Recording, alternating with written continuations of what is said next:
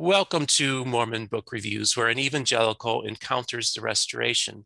I'm very excited to have my next guest on. It's kind of a last minute thing because originally I had two or three different interviews set up that I was going to air, and logistically it kind of fell apart a little bit on me. And I thought, oh boy, what am I going to do here? I could throw up another interview, but it wouldn't be appropriate for what I'm trying to do. And I asked a few people, and then I thought, this gentleman who I met, we were Facebook friends, but we actually met at the hotel lobby at where we were staying in Park City, Utah, for the Mormon History Association. I think Rick Bennett was the first person in the state of Utah that I gave my business card, and I think you were the second person that got my business card. And then and we had a wonderful conversation, getting to know each other. It's really my honor to have Bruce Van Orden. Thank you so much for coming onto my program. Good morning, Stephen. It's an honor being with you. I'm glad we've become good friends. Yes, I am too. I just wanted to give a little introduction about you for my audience. Bruce Van Orden is an emeritus professor of church history and doctrine at Brigham Young University. Before his time at BYU, he taught in seminaries and institutes. He served in the South German Mission from 1965 to 67. During retirement, Bruce and his wife, Karen, had a 7-year prison ministry. Bruce has served twice as a bishop and 4 times as a high counselor. He has served on the church curriculum committees and has published widely on scriptural and church history themes. Bruce and Karen have 5 children. So that's, again, thank you for coming on the program. Now, our intention was, originally was we were going to talk about your books about W.W. Phelps. And it's on its way. I talked to Devin Jensen at BYU, the Religious Studies Center Publication Department, and they have it on the way, but it hasn't arrived yet. But we're going to have a separate episode where we're going to talk about the book, We'll Sing and We'll Shout, The Life and Times of W.W. Phelps.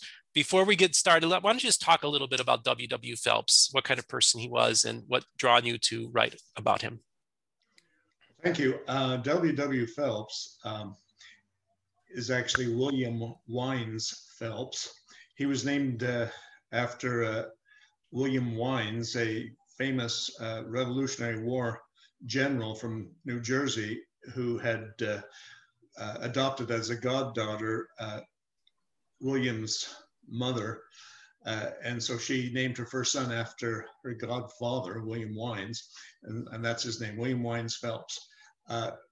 He was apprenticed as a printer and then very much self-taught, and had become an intellectual and a very bright and enthusiastic newspaper editor. He was a partisan, very much involved in politics, and had established a successful newspaper in Canandaigua, New York, which is near the seat of Mormonism in Palmyra, where Joseph Smith lived. He picked up a copy of the Book of Mormon as soon as it came off the press because he was aware of it's being published by a neighboring newspaper. And through the Book of Mormon, he was converted. He was 14 years older than Joseph Smith and became more or less an advisor. I assert in the book that in the first 15 years of the Church of Jesus Christ of Latter-day Saints, that is 1830 to 1845, the W.W. Phelps was among the 10 most influential people in Mormonism. And I'm able to show the great association he had with Joseph Smith. He's well known in Mormon circles as being a hymnist, a hymn writer. Some of the most famous hymns in the church were composed by him. The Spirit of God like a fire is burning is sung regularly by Mormon congregations and at every temple dedication that the church has. It was sung at the very first temple dedication, that in Kirtland, Ohio in 1836. There are a number of other songs that he has sung, he has composed that people sing.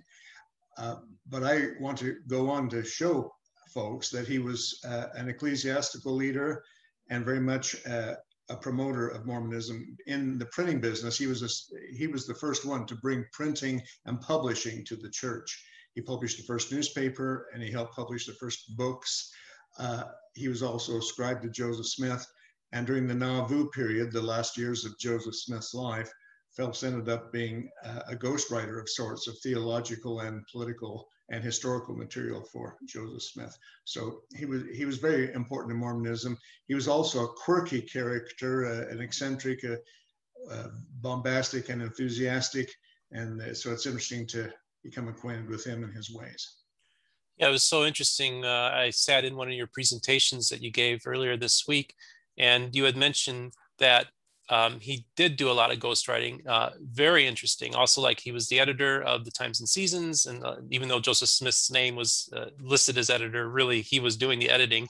But what I thought was so fascinating, and of course we'll be getting more into this when we do the book conversation.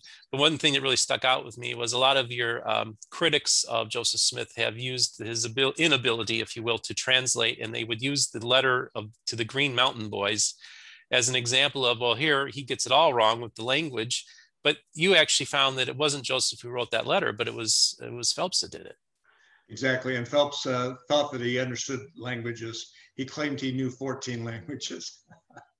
and so he would cite languages in the articles he wrote in behalf of Joseph Smith to make it look like Smith was a linguist. So that was interesting because I've seen a lot of criticisms and they would often use that. And I thought, oh, that's interesting. So that's one less thing that one can criticize Joseph over. So yeah, when we get in the next month or so, we're going to get back to this book because I got to read it and then we can really give it the justice that it deserves. But I just wanted to, let's talk a little bit about yourself. Tell me about your background, where you were born, what your faith was as a child, and just give me some background and we'll go from there. I'm now in my senior citizenry. Yeah. 75 years old, retired. I'm still active as a historian and a writer. I do research and writing every day. I think my mind's still sharp, but I no longer am a professor. I was a professor at Brigham Young University in religious education, church history, and doctrine. Prior to that, I was in the church's educational system. The Church of Jesus Christ of Latter-day Saints has a system for high school and college-age youth where for an hour a day they can go take religion classes. It's called seminary in high school and institute in college. And I was a seminary instructor to begin with, dating back in 1970. And then I became an institute teacher. I was also a curriculum writer for seminaries and institutes. So my entire career was one where I was hired by the church, either by the church educational system or Brigham Young University, which is sponsored by the church. I was born in Salt Lake City in 1946. My father served in World War II in North Africa and Italy. He was among the earliest soldiers to go to battle, and because of that, he was able to rotate back to the United States before the war was over.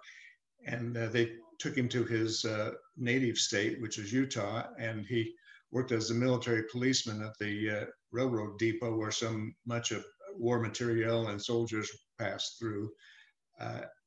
In the process of that, he met my mother, who was working in a war industry in Salt Lake. They got married in March of 1945 while he was still in uniform in the Salt Lake Temple. And therefore, I was born the next year, 1946, as their oldest child in Salt Lake City. After he was discharged from the military, he took a job right at the railroad depot, the Union Pacific, as a law enforcement officer. They liked what he had done in the military. And we spent my first 6 years there in Salt Lake, but then we were transferred out to Nebraska in 1952. And so I grew up in a really small Latter-day Saint branch in a small town. And my parents gave me piano lessons starting at age 9 with the idea that I could learn to accompany the singing in the youth organization and ultimately in services, worship services in the branch. And that's what I did. I learned how to play the piano, and by age 12, I was accompanying in church. I noticed as I learned all of the hymns that the most exciting ones and most enthusiastic ones were by this William W. Phelps.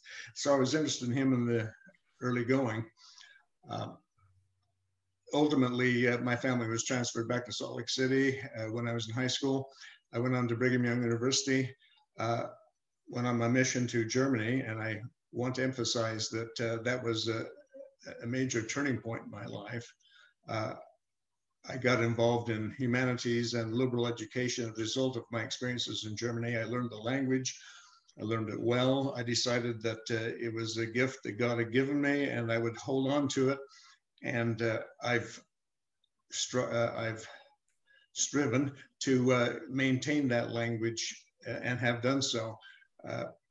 I actually majored in German education with the idea that if I didn't teach in the church educational system, I could teach German, and I have taught it from time to time. But in any event, over the years, I've gone back to that country. I consider Germany my second homeland, German my second language. I love the culture, love the people, love the fact that Germany plays such a prominent role in world affairs today. I often go over to visit friends, and I frequently speak at groups in their language. I've even gone on a tour and talked to young people groups about W.W. Phelps in their language. So I've maintained my German connection. I met my wife at BYU, and during the summer previous to our last year in college, we went and lived at her parents' home in El Monte, California. She taught early morning seminary for young people in places that are away from the headquarters of the LDS Church. They have seminary before school even starts. And she taught that in an early morning setting. She was very much a history and gospel scholar. She had all kinds of books, including the official history of the church. Not too many people owned it. It was not widely distributed back in the 60s. But I started thumbing through the official history, and I noticed that William W. Phelps was everywhere to be seen in association with Joseph Smith. I found out about how he had apostatized and left the church, but Joseph Smith had accepted him back in a very interesting, forgiving manner, and I felt that was so fascinating. I had one more year to go in college, but I figured, well, maybe one day I could write a biography of this man, and sure enough, that's what I was able to accomplish. Anyway, I got into Seminary and Institute starting in 1970. It was then that I became much more familiar with the fullness of the history and how many challenges it presented. And I think you were going to ask me a little bit about some of those things. So why don't you go ahead with those questions? Yeah, so, this is, especially this is a period of time when most people sitting in the pews, it's only recently have, like, through saints and through the gospel topics essays, are regular members of the church exposed to a lot of the history that back then they weren't exposed to. Nobody would have known about the seer stone and some of the other issues that happened in the church. So they were taught a different narrative. So here you are, you're encountering what is taught in church, and then but what the actual history is, it was completely different. So how did that one affect your faith, and how were you able to navigate in that world? Well, it was gradual. As I learned things, there's a printing house in Salt Lake City, Lighthouse Ministries, that was run by Gerald and Sandra Tanner, and a couple of my more experienced colleagues when I entered the seminary teaching business knew quite a bit about what the Tanners were publishing, and they showed me, and it was shocking in many ways because it was an expose of Mormons based on history in large manner. And Gerald and Sandra Tanner were considered the opposition, the ones who would do everything to undercut what we were doing. So I read as much as I could of them, but became frustrated with that group of people because it looked like they were trying to destroy what meant everything to me. But I realized that they had several historical issues that I needed to examine. And so I did, and realized that there were inconsistencies in how we were teaching. We were teaching like everything was just perfect and clean and sanitary, and I realized that it wasn't. So it became a challenge. But the more I got into it, I realized, well, that's okay. I can deal with every one of these issues in my own mind. I started going then to the Mormon History Association. I became acquainted with what Leonard Arrington, the new church historian, was putting out, and I felt fairly comfortable. But it's when I entered my graduate work in history that I realized that I couldn't be a complete historian in the sense of telling the transparent truth about everything as I saw it, because just as I was emerging out into the writing business, we were receiving instructions from leadership, the Quorum of the 12 Apostles, 3 members of which said that we should not write any type of controversial history, particularly if we were being paid by the tithing funds of the church. And so I ran into that tension, and it was a difficult tension. I decided that when I would teach church history to my students at Brigham Young University, I would be open and honest and fair and transparent, but I had to be careful what I would actually write in published form. That's an interesting challenge. And that went on for a number of years. Fortunately, that has entirely changed. Those 3 apostles, for example, that were opposed to controversial history writing, they're all dead. And the current leadership is not opposed to what the church has come out with in Saints, the volumes there, and most especially the Joseph Smith papers. So how did you actually go to the Tanner's place and get the materials yourself, or would you send people to do it, or what was your interaction with the Tanners like? I first borrowed from my colleagues, but then I was curious enough, and so I went there across the street from the ballpark where they have their home and their publishing house, and I did have some interaction from time to time with people who were selling things there. Okay. Gerald was a pretty remarkable man. The man was a genius. That's what I've understood. I never did meet him directly, but that's what I understood him to be. And now I've become acquainted with Sandra through Mormon History Association. Find out that she's a very delightful person and one that we can associate with in a very pleasant manner. That's a good thing.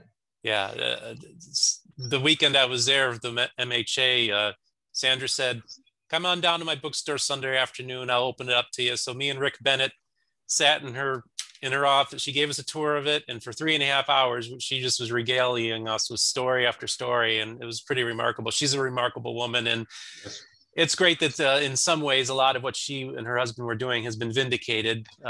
Essentially, you really can't say that the Tanners are the boogeyman anymore because they were just basically publishing what the church is now acknowledging is generally to be factually correct. Correct, yes. Yep. So did you ever have a moment where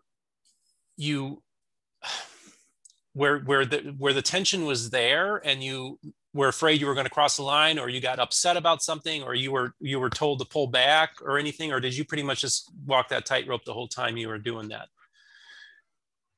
I pretty much walked the tightrope, but back when I was still in graduate school, I presented at Sunstone annual conference in the summer. I was beginning to write my dissertation, which was a biography of George Reynolds, who was a secretary to 5 different presidents of the church. He was also famous because of the Reynolds versus United States Supreme Court decision of 1979, when the Supreme Court came out against polygamy and saying that it was unlawful. And so it's an interesting biography. And I was working on my dissertation. I made a presentation at Sunstone about his British Israelism, which was a doctrine at the time that the House of Israel came to the British people. The 10 lost tribes had gone to Britain. And I was giving that historical background at Sunstone, and Sunstone was willing to publish what I was doing. But right at that time, they said, don't publish them in these alternative voices like Sunstone. So I pulled out from that because I was required to do so in order to maintain my employment. The tension was there.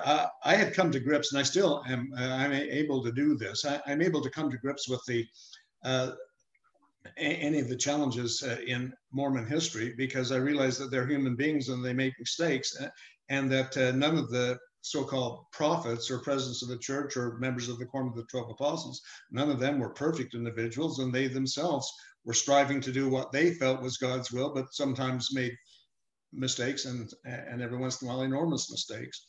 And I realized that they were experimenting as they went along. Brigham Young was a great experimenter, and all of them were in many ways. And so I'm able to deal with that based on the human condition that I learned to see as a historian. So in my personal faith, there was relatively little challenge, but trying to be honest at the same time was hard. I did serve in the church all the way through. You mentioned that I've been an LDS bishop. I was in my home ward in Utah.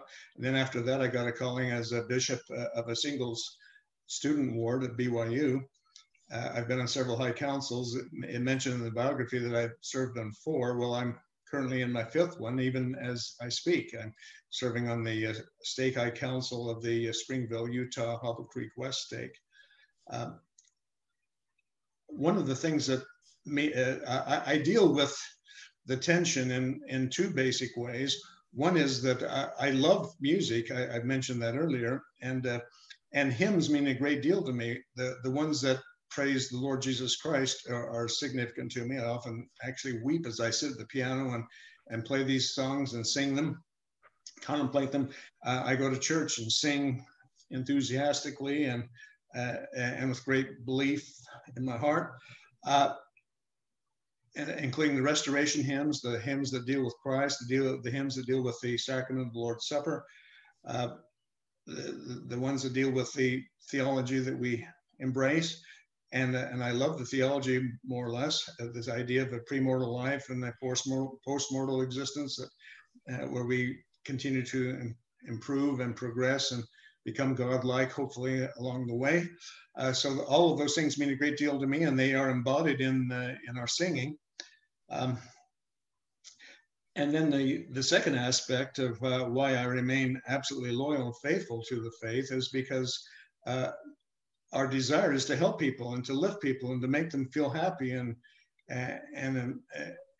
cope with the challenges they have in life. My motto as Bishop of the Linden 6th Ward was, I want to make sure that all the members within our congregation got the full benefit of what the church could provide. The church offers many opportunities and dealing with poverty, if there's that kind of thing, we can help deal with that. We can give people the chance to serve and to be involved in good activities.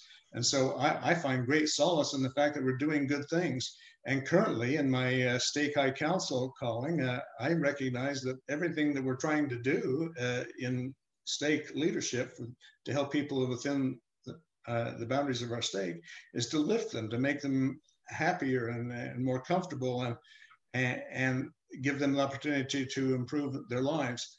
I don't see any of these big controversial items coming up within our stake. I imagine that they do in other places. I am concerned on the other level about how LGBTQ people are often mistreated and not given full opportunities. I feel bad about that. I don't see any issue within our stake, but I guess in other places that's true. I get frustrated when leadership will want to dictate exactly how we might feel on a particular issue. But I also find solace in the fact that a good many of us make up our own minds anyway and have a lot of friends in the process where we can think the way we want to as we go along anyway. Yeah, I just, one of the big issues of the last few years, of course, was the November policy, where 2015. Yes. Yeah, 2015, and that was just the way that was handled, it was, I just am still boggled by it. I know they've kind of rescinded all of it now, but it just seemed like I think they were trying to tie it into how they treat polygamist children, and they wanted to apply the same standard to children of LGBTQ parents, but it was just just a tragedy what happened there. It was not handled well. It was interesting. I was serving as a Sunday school president in my ward at the time, and I was sitting outside in the hallway waiting to go into the ward council meeting, and an adjacent ward. I was in the 5th ward, and adjacent ward, the 4th ward. I knew the bishop well. In fact, he's a historian, fellow historian with me, and he walked into the building, and I went up and gave him a big hug right after this happened, because we both knew how we felt about the issue, and we just commiserated with each other and realized that hopefully there'll be an answer to this, and as time is moving on, hopefully there are increasing answers. Like you say, the policy was rescinded. One thing we talked about the other day was we both have experiences with people who went on missions and experienced abuse, maybe from a mission president or a missionary companion. We know of people that have come back from their missions and have suffered from PTSD. I just want to maybe talk a little bit about something that's not really talked about, but I've definitely heard from quite a few different places that this is a fairly common thing. Well, common in the sense that we have so many missionaries that go out every year into the tens of thousands. And so if you even have 2 or 3% of those missionaries having an unfortunate experience, that adds up mathematically after a while. When I was a missionary, there were 12,000 missionaries worldwide. And then it got up to as high as 85,000. It's not that many now. The pandemic has had an effect upon the new number of people called. I think we're about 60,000 or something at the moment. But that's a lot of them. I was privileged to have an outstanding mission president who taught us that the culture and the benefit of learning about people and going to operas and special presentations that the German people could provide us was a good thing. And it was uplifting to learn about everything in the world, not just focus on proselytizing. I know that in some missions, the emphasis has been upon numbers, getting a higher number of baptisms, and you can only listen to music from the Tabernacle Choir, and you can only read Mormon theological works that are approved, and you can't read newspapers, and you can't talk politics, and you can't notice anything on television. Well, I didn't have that kind of a prohibition in my experience. I felt that during my time, I knew what was going on in the world at the same time that I was serving. And I felt I had a really good, well-rounded experience. And to me, that was profitable. And then I taught my children that this was a good thing. And my 2 oldest children ended up going to Germany too and having similar experiences. Unfortunately, I have another child who went on a mission, and his first mission president was really super and understood his needs and his differences of opinion politically from some of the other people in the area. And he said, yeah, I'm that way too. In fact, they would even show each other kind of a D when they would see each other because they were both Democrats.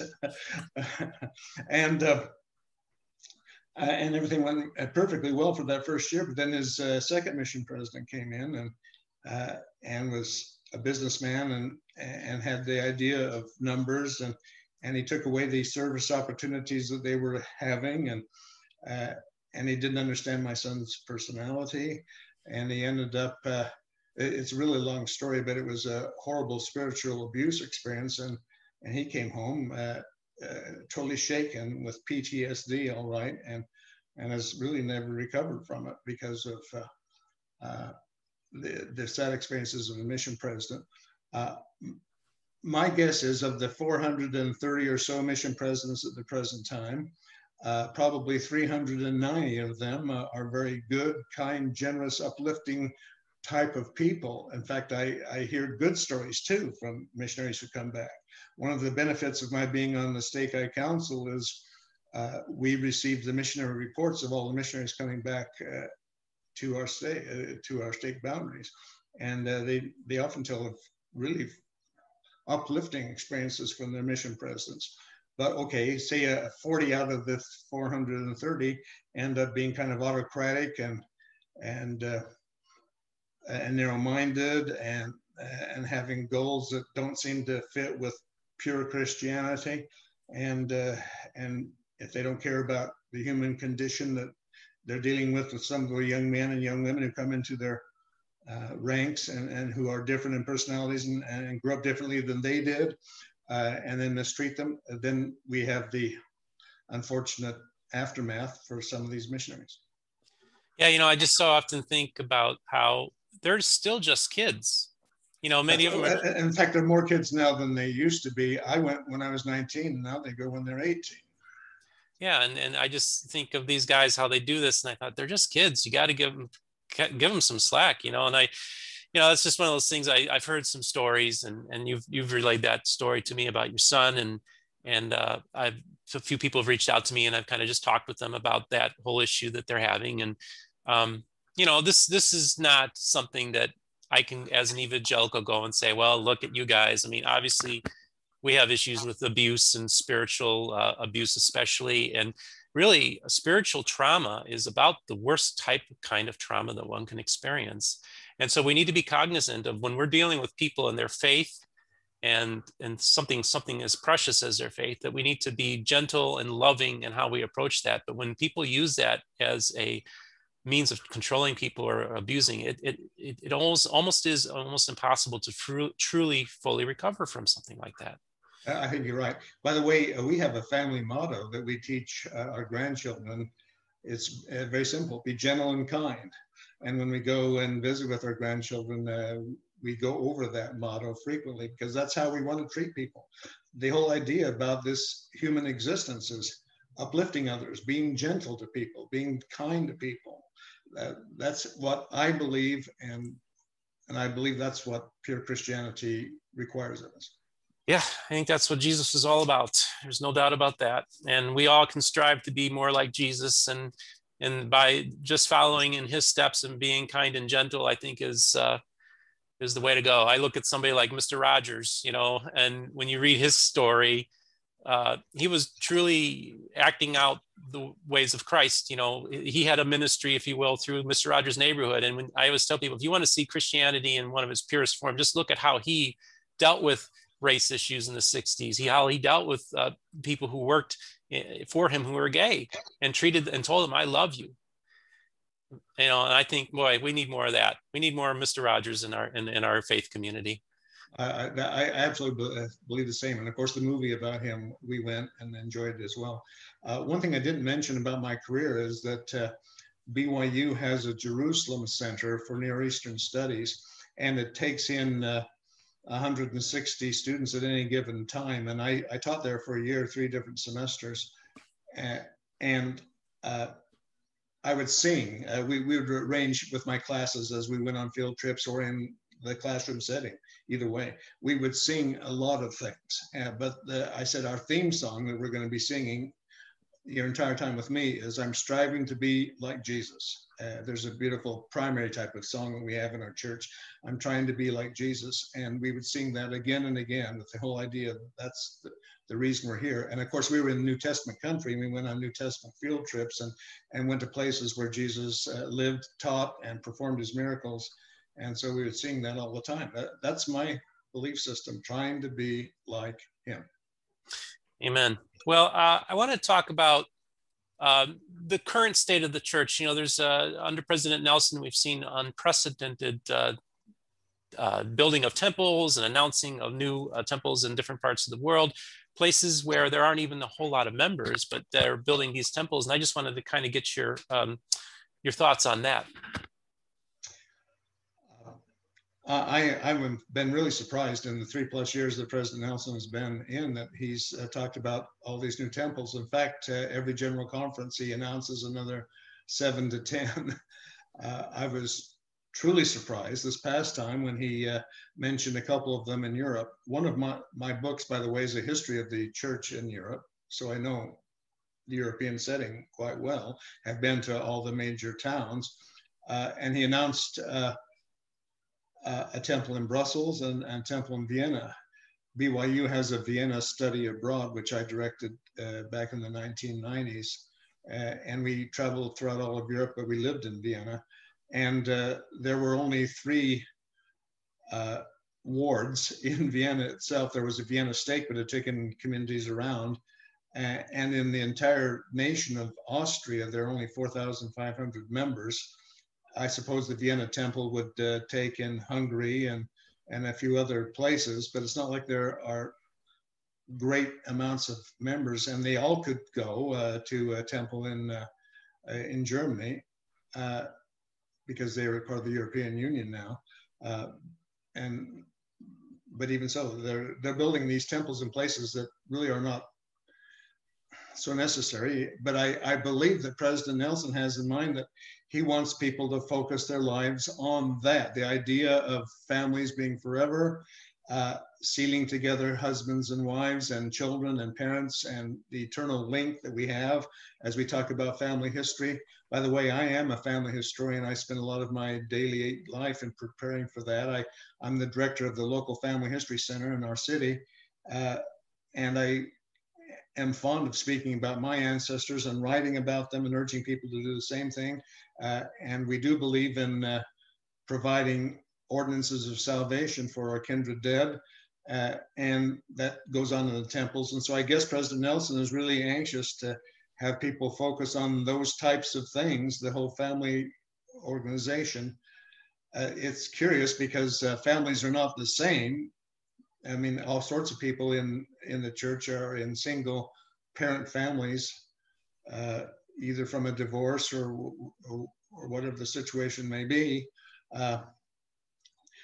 And yet, these ordinances obviously provide solace and opportunities for them with the idea that they can obtain the fullness of these blessings in the hereafter. We believe in caring for the single people of the church. It was announced just recently that of all the adults in the church, over a third of them, actually half of them, close to half, are single in one form or another. Some never married, some that may get married eventually who are 18 as an adult, of course. Between 18 and 23, there are a number of single adults who eventually may be married, I suppose. But about half of the entire adult population in the church are single, and many of them never will be married or never get married again. And yet we're trying to provide opportunities for those people too. I have a daughter, for example, who is 40 years old and single, and she looks forward to opportunities and blessings. She's been to the temple and received her ordinances there, except for the course of marriage one. And the promises that come down from our prophets and apostles is that she will have the fullness of her blessings in proper time. So as I'm an evangelical, and we don't have anything resembling what happens in the temple, and of course you're a temple worker as well, so I'm an outsider. Explain to me the importance of temples. You've kind of talked about it, but try to sell this evangelical on the importance of the temple as part of your church tradition, and what would it mean to me, or try to explain it to me, because it's a concept that's so foreign to the rest of Christianity. It ties in with principles and ordinances. We believe that both are essentially equal. The principles of the gospel include, of course, living a Christ-like life and repenting of our sins and being forgiven of them, and for the atoning blood of the Lamb of God, and living the righteous life. Those are principles. But the ordinances include baptism for the remission of sins, and baptism by immersion, which is symbolic, and then receiving the laying on of hands for the gift of the Holy Ghost. Well, we believe that those two ordinances are essential for ultimate salvation, but can be performed in behalf of the deceased. And as I often say in my own sermons, we believe in the equality of all human beings. All are likened to God, the living, the dead, and the yet unborn. I emphasize that part too, because we're looking forward to our posterity. In the temples, we are given promises that we will receive joy and rejoicing and happiness in our posterity. And we look forward to having posterity. And Adam and Eve were commanded to multiply and replenish the earth, that they might have joy and rejoicing in their posterity. We use Adam and Eve as our prototypes, and we believe in having male and female come together in holy matrimony. We believe in sexual purity. The law of chastity is very important to us, and the law of chastity teaches that we will have no sexual relations outside of a legal and lawful marriage, and we adapt full fidelity to our spouse in heart and in mind and in action. And we believe that thou shalt not commit adultery is an important commandment, and we should be trying to live that. Well, when we go to the temple, this is after being baptized and received the gift of the Holy Ghost. And in the case of men, receiving the priesthood, and then we go to the temple and receive the endowment of the holy priesthood, it's called, and women receive an equal measure of these blessings of that endowment when they go. And then the endowment precedes the sealing, or the marriage ceremony itself, but we call it a sealing, where the man and the woman are united in holy matrimony for this life and all eternity, forever. We call it time and all eternity. Time meaning now on life, and then all eternity. And I had that experience with my wife. Missionaries, by the way, received the endowment prior to going on their missions, and I did when I was 19.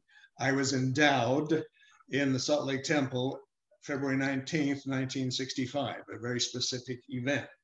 I went on my mission 65 through 67. Came back with my wife. We're engaged in 68. We married January 3rd, 1969 in the Los Angeles Temple.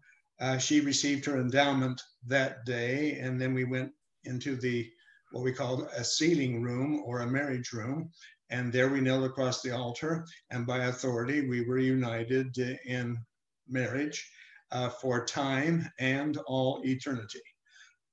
In the endowment, which precedes marriage, of course, we covenant to be loyal to God, to keep the commandments, to live the law of chastity, to give our heart, mind, and means to building up the kingdom of God here upon the earth, all of that type of covenanting.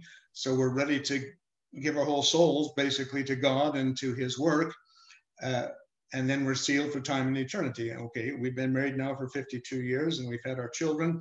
And the idea is that our children are now born in the covenant that my wife and I made with each other. So they are automatically sealed to us as our children for eternity, because they were born in that covenant.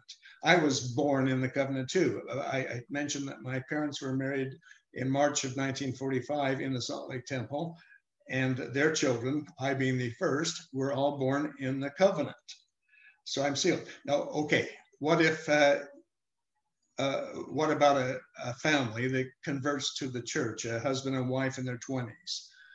They accept the gospel, they're baptized, they go through that set of ordinances, baptism by immersion for the remission of sins, the gift of the Holy Ghost by the laying on of hands. By and by, the husband receives the priesthood. They then receive the temple recommend. They don't go to the temple the first year, they go after a year. There's that kind of a year thing that they must be a member for a year before they can go and be receive the endowment and their sealings, and they go to the temple. And of course, there are these temples all over now. We have 170 operating, and with more on the horizon. And they go to the temple, and they separately receive their endowment, all right, although in the same room, and receive it together at the same time. And then they get to go into the marriage room or the sealing room, and they kneel across the altar and are sealed for time and all eternity. But then if they have children, and they might have a couple little ones, for example. Those little ones have been taken care of in a nursery while the endowment ceremony takes place. They are brought in dressed in white, and they are at the temple, and they place their hands on the hands of the parents, and then those children are dead, sealed as well. Hmm. And I've had experience of being with people and witnessing this, and seeing this take place, and it's a very uplifting experience. And so that family is then sealed. Well, okay, if that couple now has more children after that, well, then those children are born in the covenant. But you can see that everybody has this opportunity. Well, say this couple, the same couple, okay, the man has grandparents who are now deceased. He can now go to the temple and be baptized first, and receive the confirmation as well, the gift of the Holy Ghost, in the basement of the temple, in the baptistry, we call it. And he goes through that experience, and then he can receive the endowment in behalf of his grandfather, and there's a woman who would do it in behalf of her, the grandmother, and then they meet together in the sealing room thereafter, and they get sealed together, and then any of the children who may be deceased, there are people acting as proxies for them, and that takes place in behalf of the dead. So all of these same ordinances that are performed for individuals who are living, there's opportunity to have that done for the people who are dead by proxy. Well, thank you for the tutorial there. I guess as a Protestant, of course, I'm thinking to myself, we're saved by grace through faith alone. It's fundamental to our faith. And part of me is listening to it and saying, boy, that's a lot of works. Well, there are some, but remember that Abraham had this experience that you're saved by your works and your faith and works. Faith without works is dead, according to the Epistle of James. I believe in grace wholeheartedly. Without grace, we are completely lost and gone forever.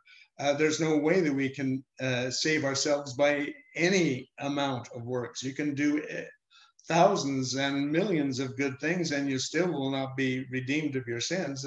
That only comes through the Savior Jesus Christ, and all have come short of the glory of God, and all of us need his grace. In the prison, I made a big point. The Utah State Prison is right next to the main freeway, I-15, and I point over to that freeway when I've been teaching in the prison and say, all those people on that freeway need the grace and atonement of Christ as much as you do. And we know that they do, because they're guilty of crimes. And I say these people, and many of these people would be in your place here if they were only caught of doing similar things that brought you here. All of us need that 100%. But then we believe in these principles, which one of the principles, of course, is grace. But we also believe that ordinances are required because we believe that they were revealed in ancient times and have been restored in present times. And so these, if you want to count those ordinances as works, fine, but we believe that ultimately these ordinances bring precious blessings and brings to covenants. We get on a covenant path. One of the phrases that President Russell Nelson, the president of the church presently, has brought out to the people is we get on the covenant path. And if we keep the covenants, we're in a much better position to receive the benefits of the grace of Christ and all the blessings that God would give us. You know, one of the things that I think one of the beautiful things about the church is that everybody has a role to play. The kids, they bust them in to do the baptism of the dead. Everybody has a role. You become a priest at a young age if you're a young man. The elderly, they work in the temples. Everybody, in other words, there's nobody there. Unfortunately, what so often happens in our society in general, but also within my church tradition, is that it's almost like everything is, well, a lot of these evangelical churches are just geared. We got to get the youth, and they want their services just geared towards the youth. They forget the elderly in their midst. They kind of shunt them to the side. They feel worthless in so many ways. And so to me, that's one of the great tragedies. And I look at what your movement does, is that, no, we're all part of this. We're all working towards this, and we all have a role to play. And I think, to me, that's kind of a cool thing. That's the ideal. And there are a number of elderly people who feel kind of left out or put out of pasture, even now in the church. I even mentioned to my bishop, I guess I'm not worth as much as I used to be. And I think there's a little bit of age discrimination going on. I'm still capable of doing things. And right after that, he gave me more assignments. And so you're right. That's the ideal. And like I said, I'm the director of a family history center, and we're opening again now after the pandemic. And we bring in lots of elderly people who sit to the side of people who can help them at our nice computer systems that we have there. And we help them identify more of their family history. And so, yeah, there's plenty of things for elderly people to do. I think that's important. I do appreciate that there's worth and value in everyone in the church, and that you do have a role to play. And I think that's kind of a cool thing that your church does. And I want to honor to honor the elderly, and the elders in our church is important. And I think so often in the evangelical church, we miss it out on that. And so that's bad on our part. So part of the reason I started this channel was, one, actually, my audience is primarily Community of Christ, Church of Jesus Christ Latter-day Saints. I also have quite a few independent restoration branches and Church of Jesus Christ, your Pentecostal cousins viewers as well. I've reached out to all facets. So to me, the idea is, I like the idea of doing bridge building amongst the restorationists. I don't know how, I just kind of fell into that. But I also think I believe in it too. So that's a great thing. Yeah, and there's some great people that I've had. Patrick McKay on, and other people from different groups. I'm going to have Daniel Stone from the Church of Jesus Christ is coming on. And I just want to kind of have a dialogue where there's a lot of people based in Utah who aren't even aware of a lot of these other branches or their history. And, I tell people, the very first restorationist church I ever attended was the Church of Jesus Christ, your Pentecostal cousins. And they'll look at me and say, I didn't know we had Pentecostal cousins.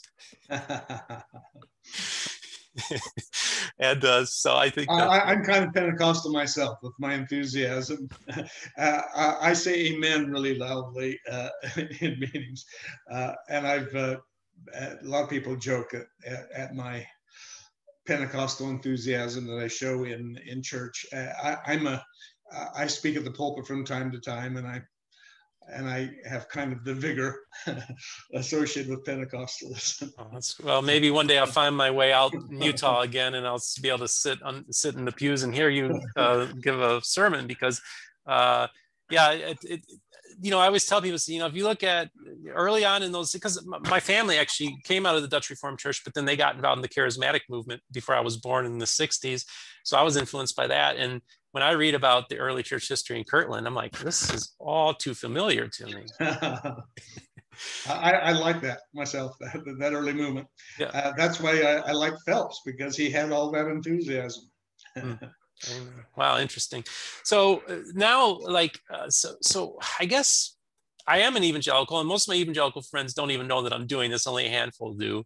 And they're kind of still perplexed, like, what exactly are you doing? And I'm trying to say, well, I just want to have a conversation with people that we have so demonized for over 200 years. We were my spiritual ancestors, if you will, were the main persecutors of your church, and a lot of the bad things that happen, I think the time has come where it's been almost 200 years and we've been just doing this and this and this. And I think it's important that we actually just start having dialogue and having conversation with each other. Most definitely. And one thing we have in common is Jesus. There we go. But I also believe in interaction with Jews and Muslims. And at the Jerusalem Center, we did do that. We invited people of Jewish persuasion, obviously, to come in, both politically and theologically speaking. We had rabbis. We even had a rabbi that we hired that taught about Judaism. And he lived in Jerusalem, and he was a devout Jewish person, but he taught for us in order to help us understand. And we did the same thing with Muslims. Almost all of the students who went to the Jerusalem Center ended up gaining a great appreciation for the Palestinians. The Jerusalem Center was actually in East Jerusalem in Palestinian territory, and we came to understand their point of view quite a bit. So you talk about dialogue. We want to have it with everybody, with Buddhists, Shinto, Jainism, in fact, we teach a class at BYU on world religions. We want to understand everybody and try to get along with everybody in a harmonious manner, as well as build up our own faith and its traditions. Yeah, it's an interesting, your church has a fascinating history. And ever since I was a young child, I kind of just got so fascinated by it. And one of the things I do give a lot of credit for is that there is a lot of teaching about tolerance and the importance of, not trying to, on our side, it's different because we look at, well, a lot of people on our side look at you guys and say, well, we got to save them because they're going to hell. And you guys are like, well, you're not going to hell, but you don't look at us that way. So we're more intense on our side because we think we're trying to save your souls in many cases. And I know it's a very sincerely held belief, but I think that's part of the stumbling block between us is that one side has, well, they kind of demonize you guys. The evangelicals demonize you guys. And I've been trying to go to evangelicals and say, listen, don't look for the devil, look for the Jesus. Look for the areas where we have the common areas, and maybe we can engage in that area. Well, there were times in our history when we looked upon others as demons too. During the anti-polygamy crusade, we had all of those people who were Christians, so-called, trying to make us look like we were really bad people. And so in turn, we said bad things about them. And there was a tremendous anti-Catholic bias in our church in the early years too. That's all changed, by the way. In terms of ecumenicalism, our LDS church relates with the Catholics and Catholic charities in ways like nobody else does, and in very harmonious fashions. But there have been the anti-sectarian and anti-Catholic and anti-heathens, meaning any of the other religions out in the world. Those have existed in our faith, but I think they've been largely eradicated. You look at some old pictures of some of the wives of Brigham Young, and many of them have crosses. They're wearing crosses. And I know it wasn't until David O. McKay, he came along and kind of said, well, this cross thing's a little too Catholic from my understanding. Do you think the time will ever come when you guys, your church might embrace the cross again and you view it as a symbol of unity within Christianity and something that could be embraced? I guess that's possible. One of my religious education colleagues currently teaching, John Hilton III by name, has written a book on the cross. And I think one of his theses is that we should not denigrate the cross. I love gospel music, by the way. And as I was traveling yesterday, I was actually listening to gospel music, including the old Rugged Cross. And I love that song. I may not completely agree 100% with the entire theology of that song, but the time will come when I lay these trophies down as it comes out in that song. And I am deeply moved by it. I actually had a lot of friends in Nebraska when I was growing up who were Protestant and dedicated to their faith. And I would go into their homes and we would play music with each other. And I became familiar with the old Rugged Cross. We didn't sing it in our congregation, but I was aware of its importance otherwise. And that still remains one of my favorite songs. And so I guess the time may come, like you asked, if there's more emphasis upon the cross. theologically speaking, we do emphasize the significance of his dying on the cross and suffering, bleeding and dying for us. Yeah, that's right. And yeah, so we'll see what happens. I think it's a fascinating story. I like the idea. I mean, so my family came from a Dutch Reformed Calvinistic background, so they kind of were a little leery of the cross too, thinking it was something. But that church has now since kind of embraced the cross as well. But I guess I guess I like the idea of, the cross is central to what Jesus did at the cross, is central to the Christianity. And I think that we can find that recognition. And I tell people, said, if you confess with your mouth that Jesus Christ is Lord and you understand what he did for you at the cross, I don't see what the issue is in not calling that person a Christian. Very fair. That's good. I believe in recognizing all the good activities that anybody does, regardless of their religion. And I kind of look at works as being not so much what you do, but the work he does through you. I believe in that concept. Yes, we're an instrument in God's hands, and we do it. We do it in His behalf, and He works through us. You're right. Amen. Well, I think we pretty much covered everything I want to cover, and I'm looking forward to having our next conversation about the Phelps biography. And we'll talk openly and honestly about some of the issues that he encountered in the church, both good and bad. There were interesting challenges in those days, and he went through some of them himself. So, yes, we'll talk about those. And I appreciate your candor, and I appreciate we were able to cover so much territory in today's conversation. And I want to thank you again for coming on at such short notice. Of course, and I appreciate your friendship. Thank you, Stephen. So I just want to remind everybody to like and subscribe and hit the notification button as a reminder when the new video is posted. I'm going to post a link to the book that we talked about, the Phelps book, in the description. And we will be talking again soon. So watch for our second interview, probably sometime in the late summer, early fall. You all have a great day.